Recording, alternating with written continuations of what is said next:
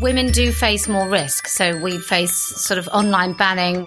If you care about your elderly mother in a home who's going to not be able to ask for a female to come and care for her, if you care about people going in hospital and can no longer have a single-sex ward, if you care about your daughter in school being embarrassed and not wanting to go to the toilet because she's worried that a boy's going to be next to her, you know, whether she's having a period or not, if you care about any of those things, it's men's duty to speak up because no one's taking you to court. Hello and welcome to the Brendan O'Neill Show with me, Brendan O'Neill. This is a podcast in which an esteemed guest joins me to talk about the big ideas, the bad ideas, the problems and the controversies of life in the early 21st century. In this episode, I'm delighted to be joined by two esteemed guests, Posie Parker and Venice Allan. Posie and Venice are, it's fair to say, quite notorious figures, at least in the eyes of the woke left and the transgender movement. They are implacable critics of the transgender ideology, and they are articulate defenders of women's sex-based rights against the coming invasion of women's spaces by trans women, or as Posie and Venice see them, men.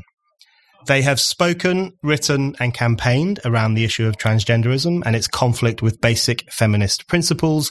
They organise a series of talks under the title We Need to Talk, focusing on the proposed Gender Recognition Act and the threat it would pose to women's rights. Posie is also behind the billboard and T-shirt and sticker campaign promoting the dictionary definition of the word woman. Those words, woman, adult, human, female, have since become a rallying cry for many trans-skeptical feminists. Both have faced punishment for their views and their speech. Both of them have been banned from Twitter for daring to question the idea that men can become women. Venice was suspended from the Labour Party for sharing supposedly transphobic memes. Both have been questioned by the police over things they have said. Posie was questioned for something she said about the head of mermaids. Venice found herself taken to court for allegedly saying malicious things about trans people. Posie and Venice, welcome to the show. Hi. Thank you. Hi. Thanks for having us. So the first question, just something I want to clear up. What are your pronouns? Mine are... What's your quote on that? If you need to ask my pronouns, you're probably a little bit simple. That's my line. So, in your view, and I can't believe I'm saying this, but in your view, there are men and women, and there are intersex people, which is a very small number of people. 1 in 50,000, I think. 1 in 50,000. People are born with ambiguous genitals. Yeah.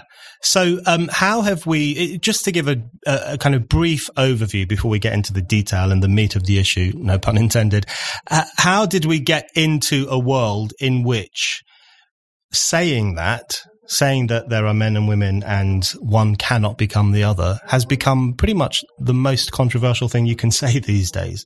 It's loads of roots that all have sort of this perfect storm of online censorship, a very strong big pharma.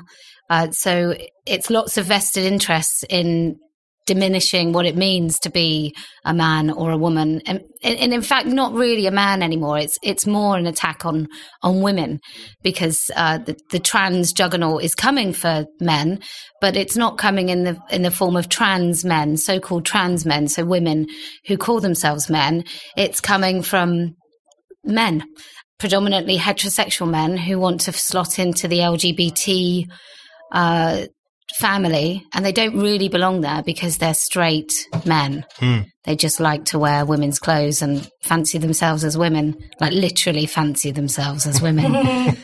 So Venice, in relation to that, as you will know from experience, if you were to stand up in most leftish meetings these days, or particularly woke leftish meetings, or even in Corbynista circles, and they're supposed to be kind of a return to the old left radical politics of the past, if you were to stand up in those kind of environments and say, if you have a penis, you're a man, not a woman, I mean, you will get shot down. So you don't even have to say that. You have to, if you look at the recent Labour conference, a nice man from Tottenham got up and basically said, women should be allowed to speak about this issue that affects them. And he was booed by, it sounded like most of the people in that room. So it's not even saying, women don't have penises. It's just saying can we talk about this redefinition of the word woman? Yeah. Okay, so let's trace a little bit about where this stuff comes from, because there have been, and I'm using this word in the sense that it is the word that was used in the 60s and 70s. There have been trannies for a long time. There have been men who dressed as women, who some of them were involved in the Stonewall riot, although their involvement tends, in my view, to be somewhat exaggerated. But there have always, within those LGBT circles, prior to the institutionalization of the idea of transgenderism, there have always been men who dressed as women. There have always been butch lesbians. There have always been these people who played around with gender and experimented and took risks. You know, I'm sure walking through the streets of New York City in 1966 in women's clothing, if you're a big bloke, was a pretty risky thing to do. They would not, most of them, the vast majority of them would never have considered themselves women. They would never have considered themselves to be the sex that they were pretending to be. So how did we go from that to a situation today where all we hear is this mantra repeated all the time? Trans women are women, trans women are women. So what's the turning point, do you think, where trannies, i.e. men largely who experiment with women's clothing, becomes the transgender ideology and this belief that they are actual women? Well, when we talk about trannies, aren't we talking about two groups? We're talking about transsexuals, as they would have been called, people like men who actually wanted to have an operation to change their genitals and have breasts and actually live, in inverted commas, as a woman. And then you've got transvestites who we knew, you know, we always knew that there were certain straight men who got a kick out of putting on kind of like stilettos and suspenders and stuff. I mean, I was just trying to think when you were saying that, when was the first time that you heard the acronym LGBT? I think for me, it was like 2010 or something. Well, before that was lesbian and gay rights. Yeah. I remember very vividly first, because I was doing a project and we were talking about gay stuff, and somebody said to me, no, it's not gay and lesbian, it's LGBT. It's very clever. It's very clever, and it's quite recent as well, and somehow it's just been absorbed into our language, this idea that gay and lesbian rights have got anything to do with transsexuals, transvestites, and then this kind of new term, transgender, which covers them all. Yeah. And so how would you, Posie, define the distinction between lesbian and gay rights, which I'm sure all of us agree were really important rights for people to struggle for? How would you distinguish between lesbian and gay rights as they were previously understood and the transgender idea? Why would you say that the T doesn't belong in LGBT? Well, basically, because it's not a sexual orientation. So it's not about living your life as a free and happy, content adult with whoever you choose to fall in love with or have sex with. The concept of a gender identity, which I think in the olden days we called personality, is just quite odd that we've decided to label this stuff. And it has absolutely nothing to do with it. In fact, transgenderism in itself is an absolute attack on the rights of gays and lesbians, because they can no longer self-define. If you can't say what a man is and what a woman is, then you can't talk about same-sex attraction. And that is where we're heading. I think Stonewall have just rebranded and they've called it Q-top or something. They're talking about Black History Month. They've erased both gay and lesbians and called them queers. And then black people, it's no longer about black history, it's people of colour. Yeah. So they've managed to erase everyone with this new acronym. It's also, I think, you know, we've achieved gay rights, haven't we? And so there's a lot of money in that whole sector. Yeah. We've got equal marriage. We've got, you know, workplace discrimination. Everything's fine for gay and lesbians. AIDS is pretty much sorted, you know, if you compare where we were. And yet, so there's all this funding and they've very cleverly piggybacked on that movement. And it's so clever in so many ways, because they've not only got access to all that funding and, you know, influence, they also, I think a lot of people have never thought about trans rights. Still, however much we've been going on about it the last couple of years, most people, you know, a lot of people might think, oh, well, I was caught out before with homophobia, especially like right-leaning politicians. You know, the Tories were terrible with the gay marriage and the adoption and stuff like that. So we don't want to make that mistake again. So I think it really stops people questioning it. Yeah. I think one thing that's quite striking to me is that I think one of the profound differences between the kind of gay liberation movement of the late 60s and particularly the 1970s and some of the 80s, although then it went horribly wrong with the AIDS crisis or AIDS panic, depending on how you see that moment. But the striking thing about that era was that this was a campaign for autonomy. This was a campaign for more choice in people's lives, for the right to be left alone by the state who were barging into their bars and beating them up, left alone by the moral majority and stop being, harassed or discriminated against by those people. So it was a campaign for autonomy. Whereas I think what is so strikingly different about the trans movement is that it's got nothing whatsoever to do with autonomy. And in fact, on both sides, so on the trans people's side, it locks them into this kind of permanent state of requiring validation from the state and validation from the medical authorities, which is not liberty at all.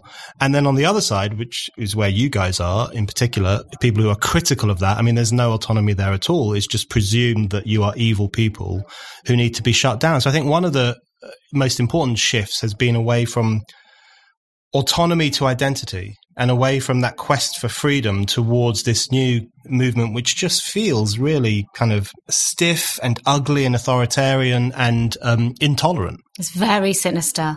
And also, I think with the gay rights movement, no gay man said, I want you to call me straight. So they didn't ask you to lie. They just asked you to accept. Whereas with the trans movement, not only do they want you to accept and completely make way and give up some of your rights and space for them, but they also want to take your children and they want to render your child infertile and also sexless, because once you go on puberty blockers, you don't develop a sexual body. So then it's absolutely insane that either A, people are going along with it because they haven't thought for a second what it actually means to transition a child. And also that those that do understand kind of explain it away as if it's anything other than absolute profound mutilation and abuse of a healthy child's body. I mean, it's quite disgusting. I've got a couple of questions on the trans kids issue, so I want to come on to that. And I think it's really important because one of the homophobic things that was said in the 1950s, in particular with all those weird black and white American films about the threat of homosexuals, there was always this idea that they would corrupt children. Now, the reason that was a prejudiced idea is because it wasn't true. This wasn't happening on any grand scale at all. Whereas fast forward to today, and it is actually true that the transgender movement uses children as a moral shield and often puts them at the forefront of their campaign. So I want to come on to that specifically in a moment. But you mentioned how this campaign requires that we lie. And I think that's a really important aspect of it. So it not only does it demand that you never criticize it, but it demands that you go along with its untruths. And Venice, you're wearing a T-shirt saying woman, adult human female. So just explain a little bit about why you think it's so important to push back, because I know that you two in particular are quite hardcore in the TERF world, in the sense that you don't even use pronouns out of politeness. So you just refuse to use preferred pronouns. It's difficult, isn't it, whether you use pronouns or not? We're all in different social situations. Whereas 6 months or a year ago, I would have maybe said that I would use preferred pronouns. Now I've thought that through with the help of radical feminists like Julia Long and Sheila Jeffries. I realised that actually that's a ridiculous thing to do. We mustn't start this journey of this deceit. But I will avoid pronouns because I am in situations with people who call themselves genderqueer or trans. And I just, your pronoun is you, isn't it? Like what they're demanding is that we talk about them when they're not even there. In this particular way, they're trying to control the way we speak about them. And what you were just saying about how politically we all have to recognize them, it's even deeper than that. It's actually in their act of dressing up as the opposite sex. I think especially when it comes to these middle-aged men who are doing it, it's part of the kink and the kick is forcing people to observe them. I mean, someone who isn't really on our side or not is Grayson Perry, who dresses up. He says, I think he admits that he's got gynephilia. Yeah. And he says, he got bored of passing. He didn't want to pass. He wanted the attention because that is the kick. That is the kink. But in relation to refusing to lie, so for example, the idea that trans women are women, you think that is a lie? It's a total lie. And so or that some people are neither or both. Yes. Or some on some days. And, every single way you look at it, you are your body. You can't be born in the wrong body. Which bit is the wrong bit? It doesn't make any sense. And while 5 years ago, 2 years ago, whatever, I might not have thought through what the problems could be about that. I just thought, well, guys dress up as women and people can wear what they like. I hadn't really thought through the implications. And now, once you see the implications, once you see that even if you're just being polite, I mean, especially in a public forum, if you go along with preferred pronouns, or any of this, you are encouraging, it's not just the mutilation of language, like Douglas Murray says, it's the mutilation of children's bodies. You're being a part of that. I think that is actually where it becomes much more serious, Absolutely. Which is why I want to ask some questions on that, because I think then it moves way out of the realm of adults making stupid decisions, which I think many of them do, and it becomes something else. But in relation to trans women are not women, that's my view, that's your view too. But so Posie, would you refer to them as trans women, or do you just no? So your view of trans women and this mantra, trans women are women, which is always repeated like a religious cry in an attempt to drum it into people's minds. Projected onto the Houses of Parliament. Yeah, so it's like, and the very religious nature of it makes you think, okay, it's can't possibly be true, because it just becomes this mindless mantra. So how do you respond to that particular cry, trans women or women? They're men. That's it. It doesn't. I mean, it's. We could have a really intellectual. Well, I could probably struggle, but we could have an intellectual discussion about why it's not true and how it's not true. But it's just not true. Yeah. When I walk out in the rain, I'm going to get wet. That is just a plain fact. That's how it is. When a male is born with a penis, he's a boy, then he's a man. And there is absolutely nothing he can do to change that. And if I can just backtrack on the pronouns. Pronouns and short words in our English language are so much more important, and they mean so much more. They have quick fire messages to our brain that communicate much more than he, she. It's, if you say, for example, if you say, she can't use the women's toilet, right? That becomes a really difficult thing to say, as opposed to he can't use a women's toilet. So if you don't bend the language there, that's important. You don't have to say her penis or his vagina. These things, they're hilarious, aren't they? We're all people who are sane understand that it's absolutely preposterous, but we have to have these conversations because there are other people that would go, what's the harm? Well, it's great harm. Can I just say something as well? Like when we say, so you use one example, another example is that she was beaten or she was held up compared to he was beaten. Like if we look at Maria McLaughlin's court case and how she was a woman who'd been beaten up by a man, was forced to say that she was beaten up by a woman, and she found that impossible to say because she'd actually been beaten up by this person. And that meant that the judge didn't award her damages for the camera that was smashed out of her hand. And, and all these situations, she masks a male entitlement. And when you actually uncover it in so many of the situations that they're demanding being called she, actually, you see what he does to those sentences and to those arguments. And there's something incredibly Orwellian about it, because in 1984, the whole thing was that the whole nature of newspeak is that you would change not only how the everyday language people use, but with the aim of changing how they think and how they conceive the world they live in. And it strikes me, the slogan, of course, is war is peace, freedom is slavery. Yeah. A penis can be female. That's the new version of that. And so I think the language aspect of it is so important when you have things like cisgender, or where you have born males being referred to as she, even if they are rapists sometimes in a woman's prison and so on. And all of that contributes to a culture in which there is huge pressure heaped on people to say things that they know are not true. And that is exactly. And nobody thinks only a very few deluded people would think a trans woman actually was a woman. Unless it's that all kindness, isn't it? Unless that man turns up to babysit their kids, and then I think everybody suddenly recognises that person as male. But we went to Washington, and there was a large meeting where there was Representative Kennedy with a man called Sarah McBride, and they just finished this terrible meeting with parents in the room transitioning their 4-year-olds. I mean, it was grotesque. And those parents recognised me. They were quite abusive, actually.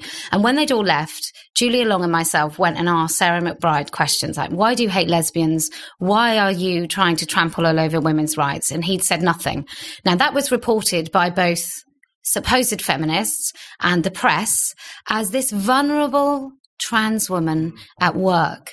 And that actually carried that message because they used trans woman and Sarah McBride. I mean, if they'd said Posie Parker and Julia, Posie Parker, 5'1", went in a room and asked a man some questions, or if he'd been Mike Pence and I'd gone and asked him those sort of questions, everybody would have gone, well done, that's amazing. Yeah. But because Sarah McBride carries this female, you get the idea that, and they're also vulnerable in these positions of great power and in the American political sort of class. It delivered that message. I was the terrible woman that ambushed this poor, vulnerable trans woman. But see, what's really interesting, I mean, that's actually a really good point, because so often in these debates you see things being turned completely on their head. So, for example, if there is a meeting of trans skeptical feminists, or as they're referred to in the warping of language, TERFs, which effectively means witches, that's the modern term for witch, bad woman who needs to be kind of burned at the stake or at least cast out of polite society. If there's a meeting of those trans skeptical feminists, and there will be so-called trans women outside, but what it usually boils down to is men and some of their allies, as they're called. And so it's presented as the women are the oppressing force because they're having this discussion about the Gender Recognition Act, for example, whereas the men outside who have sometimes actually used either censorious tactics to stop the meeting and sometimes even physical force against some of these trans skeptical feminists, they're treated as the victims. So it's like a license for misogynistic behavior. Oh, yeah. Yes. And the whole thing is just turned on its head. But politics in general is like that now, isn't it? Yeah. It's like nobody's speaking about anything from a point of view of authenticity or integrity. Everyone's trying to spin everything. And, the most terrible, we've all seen turfisaslur.com, and the most terrible language. Like you saw, I think it was turf graves, gender neutral toilets or something. Yeah. You saw that was a sign outside. Outside a philosophy meeting in Melbourne. Yeah. Wow. This is just on Facebook today, wasn't it? Yeah. Imagine, turf graves, gender neutral toilets or something along those lines. I mean, this sort of language comes all the time at us. And yet us saying women don't have penises and we are the most hateful hate speakers. You're listening to The Brendan O'Neill Show. If you like this podcast and Spike's other podcasts, and also the articles and essays that Spiked publishes every day, please think about giving us a donation. Spike's content is free and we want to keep it free, and donations really help us to do that. Head over to Spike's donation page now at www.spiked-online.com. I was going to ask you actually about hate speech, because when you refer to Sarah McBride as a man and you say he, you will be well aware that, I mean, you're saying it now in a safe space, because I agree with your criticism of the trans women are women idea, but that is now counted as hate speech. So that is now considered a hate crime virtually. Yeah. So how do you counter that? I mean, because the danger, of course, and you two have experienced this, probably more than any other trans skeptical feminist in this country. The danger, of course, is that the more that you stick by your guns and say trans women are not women, the more difficult it becomes for you to occupy public spaces. So you can't really use social media, and the Labour Party doesn't like you very much, and you might even get a tap on the shoulder from the cops. So has there ever been a part of you which thinks you need to tone things down, or does that just push you in the opposite direction? No, not in even for a second. In fact, I feel it's my duty to keep saying it, because I feel I can say it and I will say it. And if you want to stop me, then let them take me to court. I would love to say it in a court. I would love a judge to try and direct me to use preferred pronouns. It's absolutely not going to happen. And I'm in a very privileged position that I don't have a job. I don't need employment. My kids are all on board. I mean, maybe it's not so privileged. We're just two ordinary mums who had Facebook accounts. We're ordinary We're not mums. Journalists. We're not politicians. We're not. I mean, I was chucked out of the Labour Party, but I wasn't a women's officer. I wasn't speaking for the Labour Party. I was just an ordinary member. You know, so yes, we have privilege, but yes, we're just ordinary people, and anyone could say what we say, but they're just too scared. Well, I don't know. I think more than what we are able or willing to do is what so many aren't, is quite absolutely scandalous. The Labour MPs and the Tories, I went to see my Conservative MP and I said to him, will you speak about this? And he said, well, you know, it's very dangerous to speak about these sort of issues. And I said, but you're our representative. We elected you. I mean, I didn't. I've never voted Tory in my life, but despite the fact that everybody calls me far right. But I said, but we've elected you to be our voice to power. And if you won't say it, who won't? He said, well, we're relying on you. And so you've got like Jess Phillips and, you know, sort of big personalities, women in the Labour Party who present themselves as these sort of, you know, really strong women who have said absolutely nothing about it. And they know that people have been to the police. I mean, I've been interviewed twice, once for saying that I would say this in open court and encouraging Posie Green, the woman who runs Mermaids, who took her son to Thailand and had him castrated for his 16th birthday. And I often think, what did I get my kids when they were 16? And both my older boys still have their testicles, so it certainly wasn't that. But, you know, one of those 2 comments on YouTube where I basically said that it was wrong to castrate, and then I said I'd say it in court. That got me a 45-minute interview under caution at the police station. I mean, it was like a YTS officer. She really didn't know what she was doing. But it's absolutely insane. It is completely insane. And the most insane thing about that case in particular is that when I heard that that's what was happening and you were being questioned for having said this about Posie Green and her son, I thought to myself, oh, she's obviously said something incorrect or she said something defamatory. But then you look into the case, and as Rod Dreher wrote in the American Conservative, who wrote a good piece about this, it's actually true that for her son's 16th birthday, because he couldn't have that operation in the UK, she took him to Thailand and he had an operation that removed his genitals. So that's a good example, I think, of where you can be hauled before the police and in some cases hauled before the courts for saying things which are actually true. But I want to ask you both about misogyny, because the thing that I find frustrating, and you guys must find it frustrating a million times more because you're often at the very hard edge of this, is that this discussion we're having now, and lots of the discussions you guys have, will be denounced as transphobic and bigoted and hateful and far right and all this other nonsense. But it strikes me that one of the key arguments that's being made very well by TERFs or trans-skeptical feminists is that there is a very strong element of misogyny in transgenderism. My view is that the whole idea of transgenderism is innately misogynistic, because the notion that a man can become a woman simply by declaring it, I think, demeans the entire nature of womanhood. So, Venice, how would you define the kind of misogynistic attributes of the transgender outlook? It's not just like a man can say he's a woman and we have to accept him as a woman. That's misogyny. But also, you know, you've got to remember that nowadays 75% of the kids going to the clinics are girls. Yeah. They're escaping womanhood. They're escaping, you know, that it's more gendered out there than when we grew up in the 70s and 80s, you know, and it's no wonder that so many of these young girls are, you know, many of them lesbian, many of them autistic, but many of them just, you know, why would you want to choose that when your classmates have got porn on their phones and then they're comparing you to that kind of thing. Yeah. You know, and if we're talking about, you know, transphobia, which I don't think is actually a very useful word, I think it's really misleading. You know, what would people actually call transphobia? It's actually people being beaten up on the streets for wearing women's clothes or whatever like that. That's misogyny. What people would say is real transphobia. That's homophobia and misogyny. There's no such thing as transphobia because there's no such thing as trans. Yeah, I think what people mean by transphobia is any critical commentary. I mean, the vast majority of what they're talking about is critical commentary, which calls into question the tenets of the transgender ideology.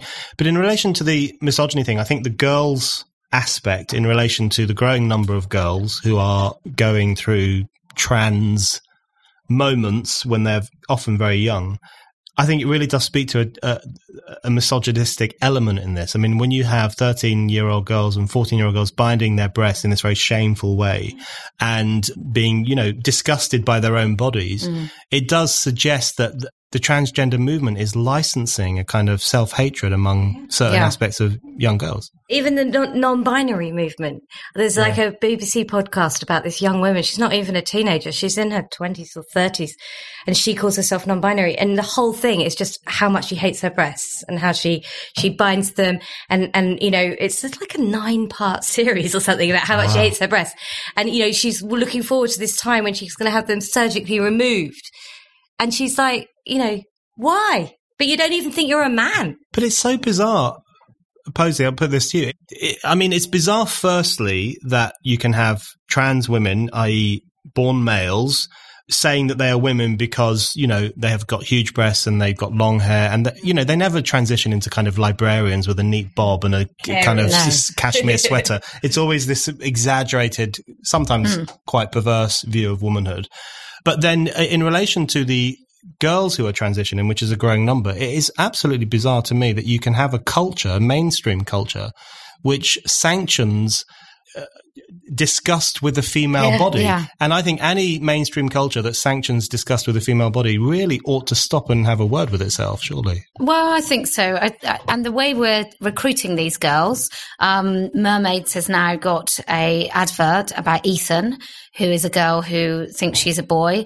And that goes out to popular Minecraft videos on YouTube.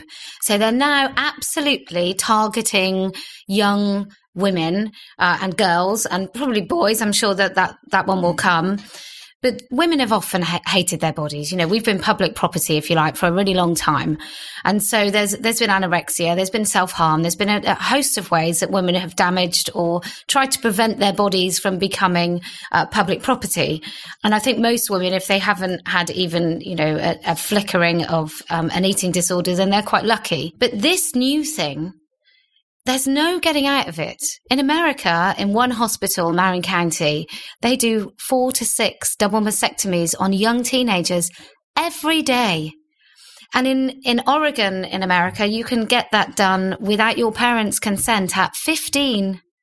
I mean, this is what's coming. This is what I fear. And we're quite lucky to have the NHS that they don't want to, spend the money. And we've got nice guidance, although it isn't very good.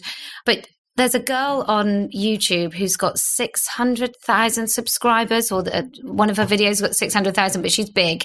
And she went to a private surgeon in the UK when she was 18. And within 3 months, he'd removed or amputated, shall we say, both her breasts. 3 months. There's so much money to be made. It's absolutely gruesome. There's a kind of cult-like behavior in some of this because there was a fascinating and deeply disturbing article published in the US a few months ago about young women who go off to university in the US. Yeah. And they go off and their parents are super proud of them. They're going to great universities and they're successful and they're ambitious and they're attractive and everything else.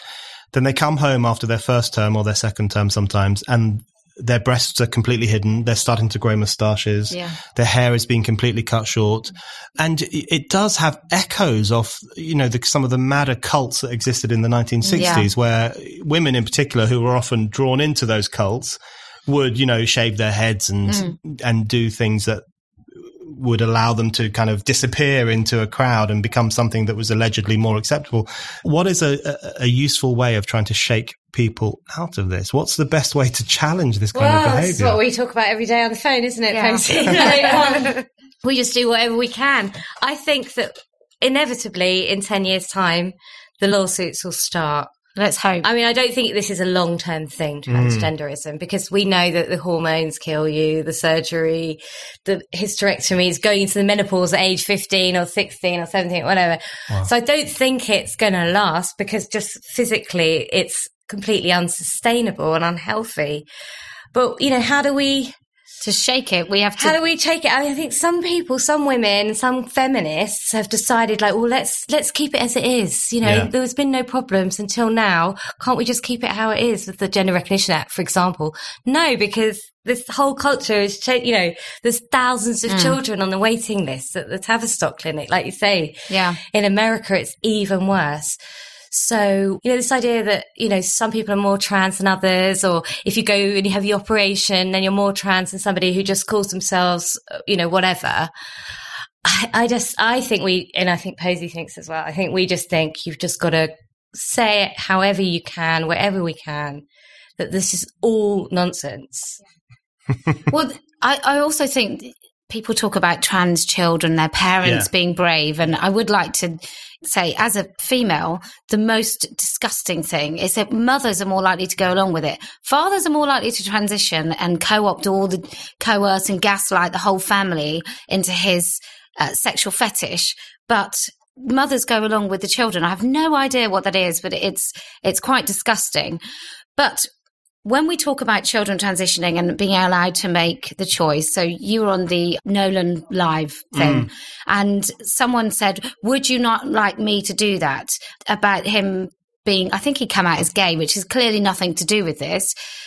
But if my 12-year-old daughter said to me, I really love John down the road, who's 59, and I'd say, well, no, you don't.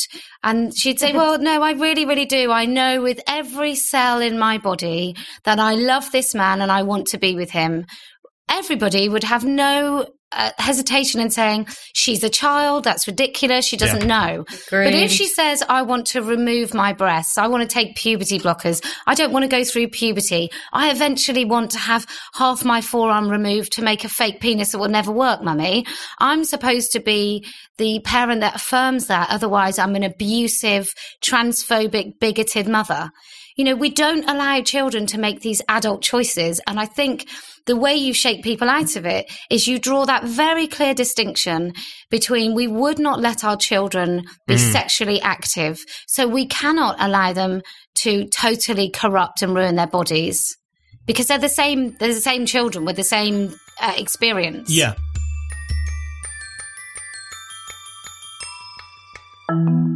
You're listening to The Brendan O'Neill Show. Subscribe now so that you never miss an episode. And it would be great if you could give us a rating and maybe even a review. That is a really good way to help new listeners discover the show. In relation to the trans kids stuff, which I do find genuinely horrifying, and I think it's spreading so much confusion and in some cases really bad medical intervention into kids' lives, particularly vis-a-vis puberty blockers. I think children have an absolute right to go through puberty. It's such an important process of life.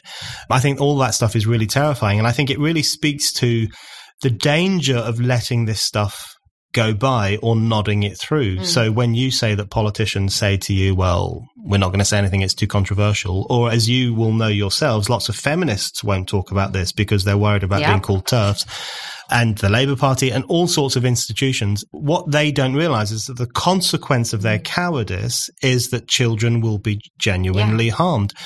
Thousands of children, tens of thousands.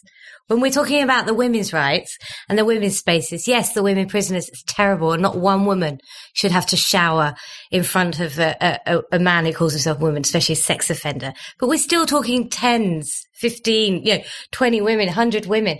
The children, the numbers are off the scale and they're only getting bigger and bigger because we're teaching all of it in school. We're advertising in the middle of Minecraft videos where, it's from all angles. I thought one of the most interesting things in recent times has been the pushback against some of this education in Birmingham, which very notably has come largely from Muslim communities. Yeah, good for them. Which Moffat deliberately launched that programme in the most Muslim school. He says it quite openly, doesn't he? Absolutely. And I think what's interesting about that is that I fully support these Muslim parents and the other religious parents who at a certain point joined their protests.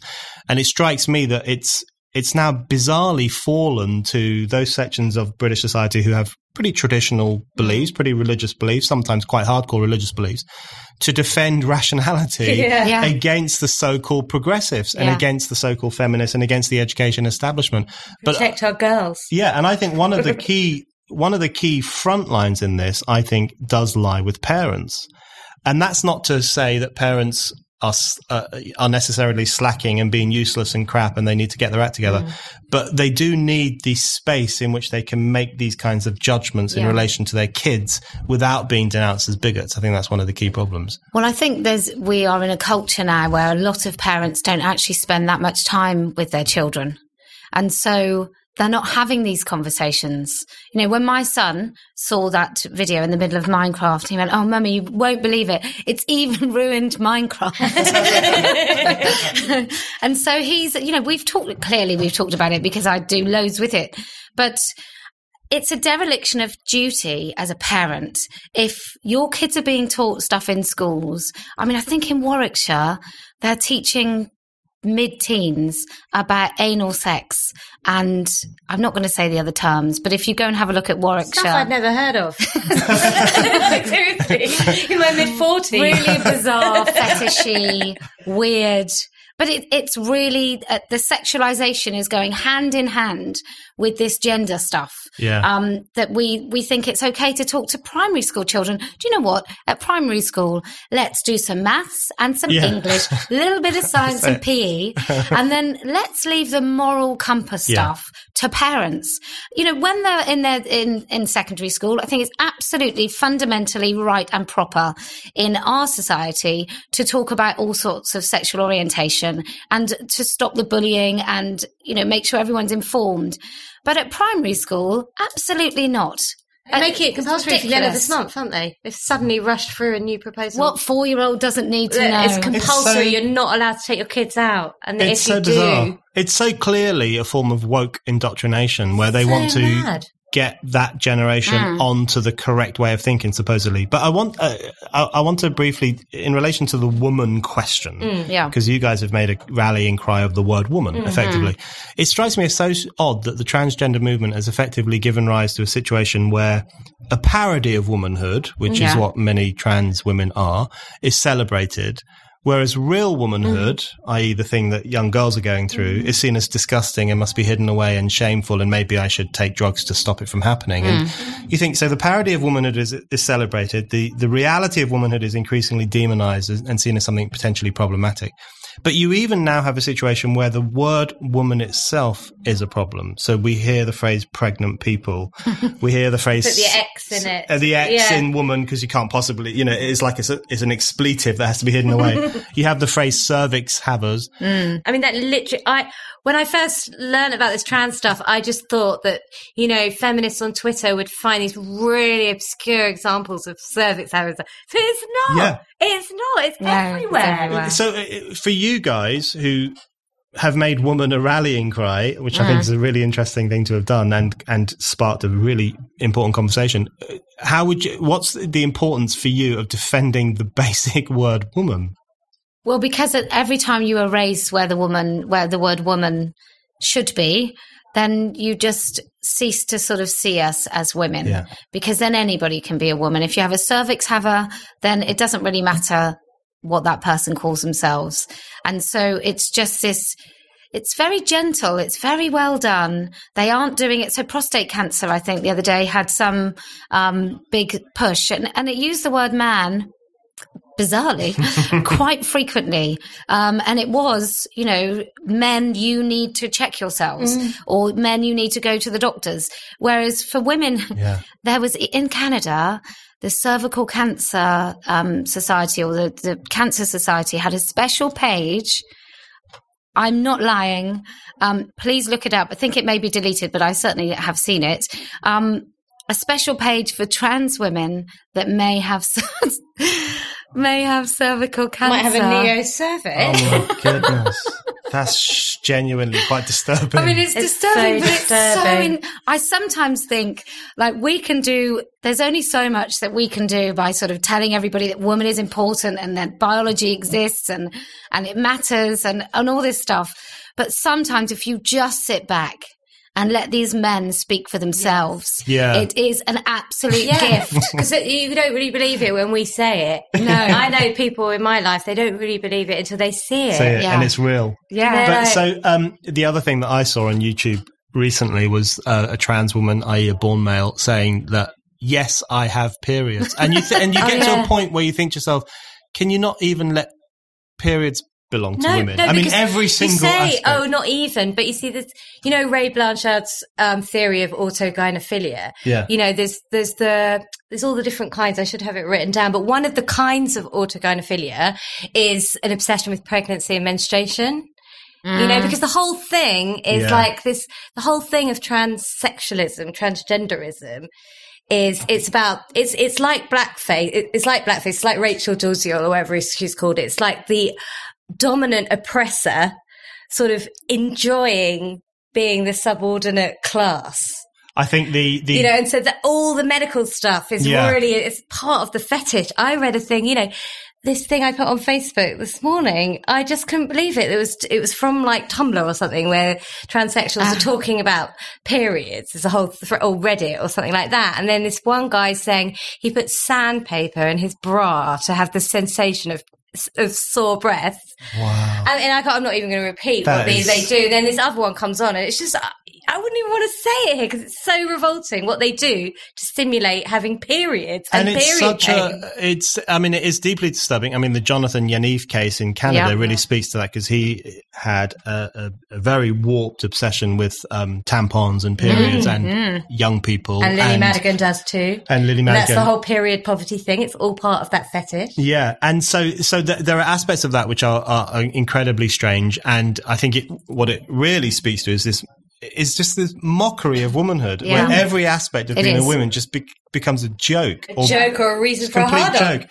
And so it's really disturbing. So I have one more question. I have a million more questions, but I've got one more I'm going to ask you, which is what you guys say makes a lot of sense to me, particularly in relation to the way in which this movement is not a friend of gay and lesbian people, and particularly gay and lesbian activism of the past, and absolutely not a friend of women and the whole idea of womanhood. So this is a really broad question, but I guess what I want to ask you is, why is it, because I find this very frustrating and annoying, why is it, do you think, that lots of feminists are going along with the transgender idea?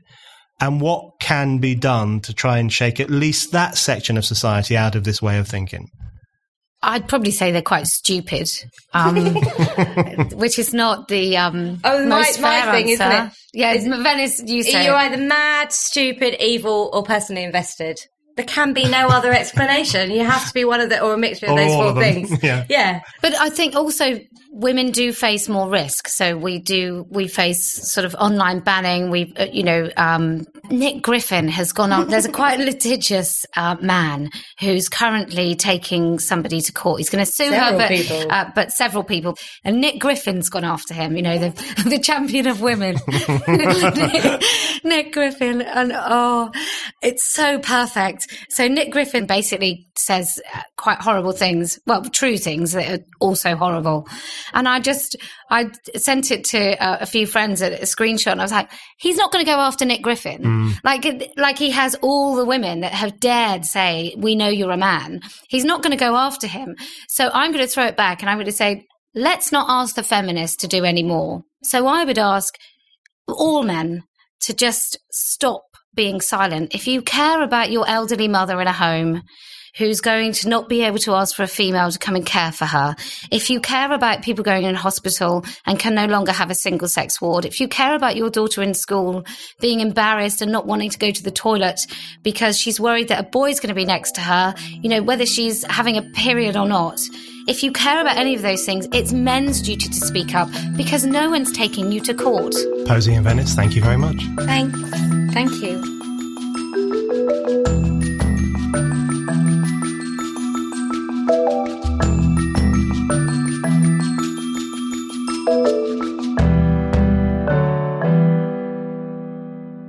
Thank you for listening to The Brendan O'Neill Show.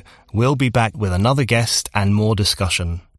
Don't forget to subscribe. And in the meantime, keep reading Spiked at www.spiked-online.com.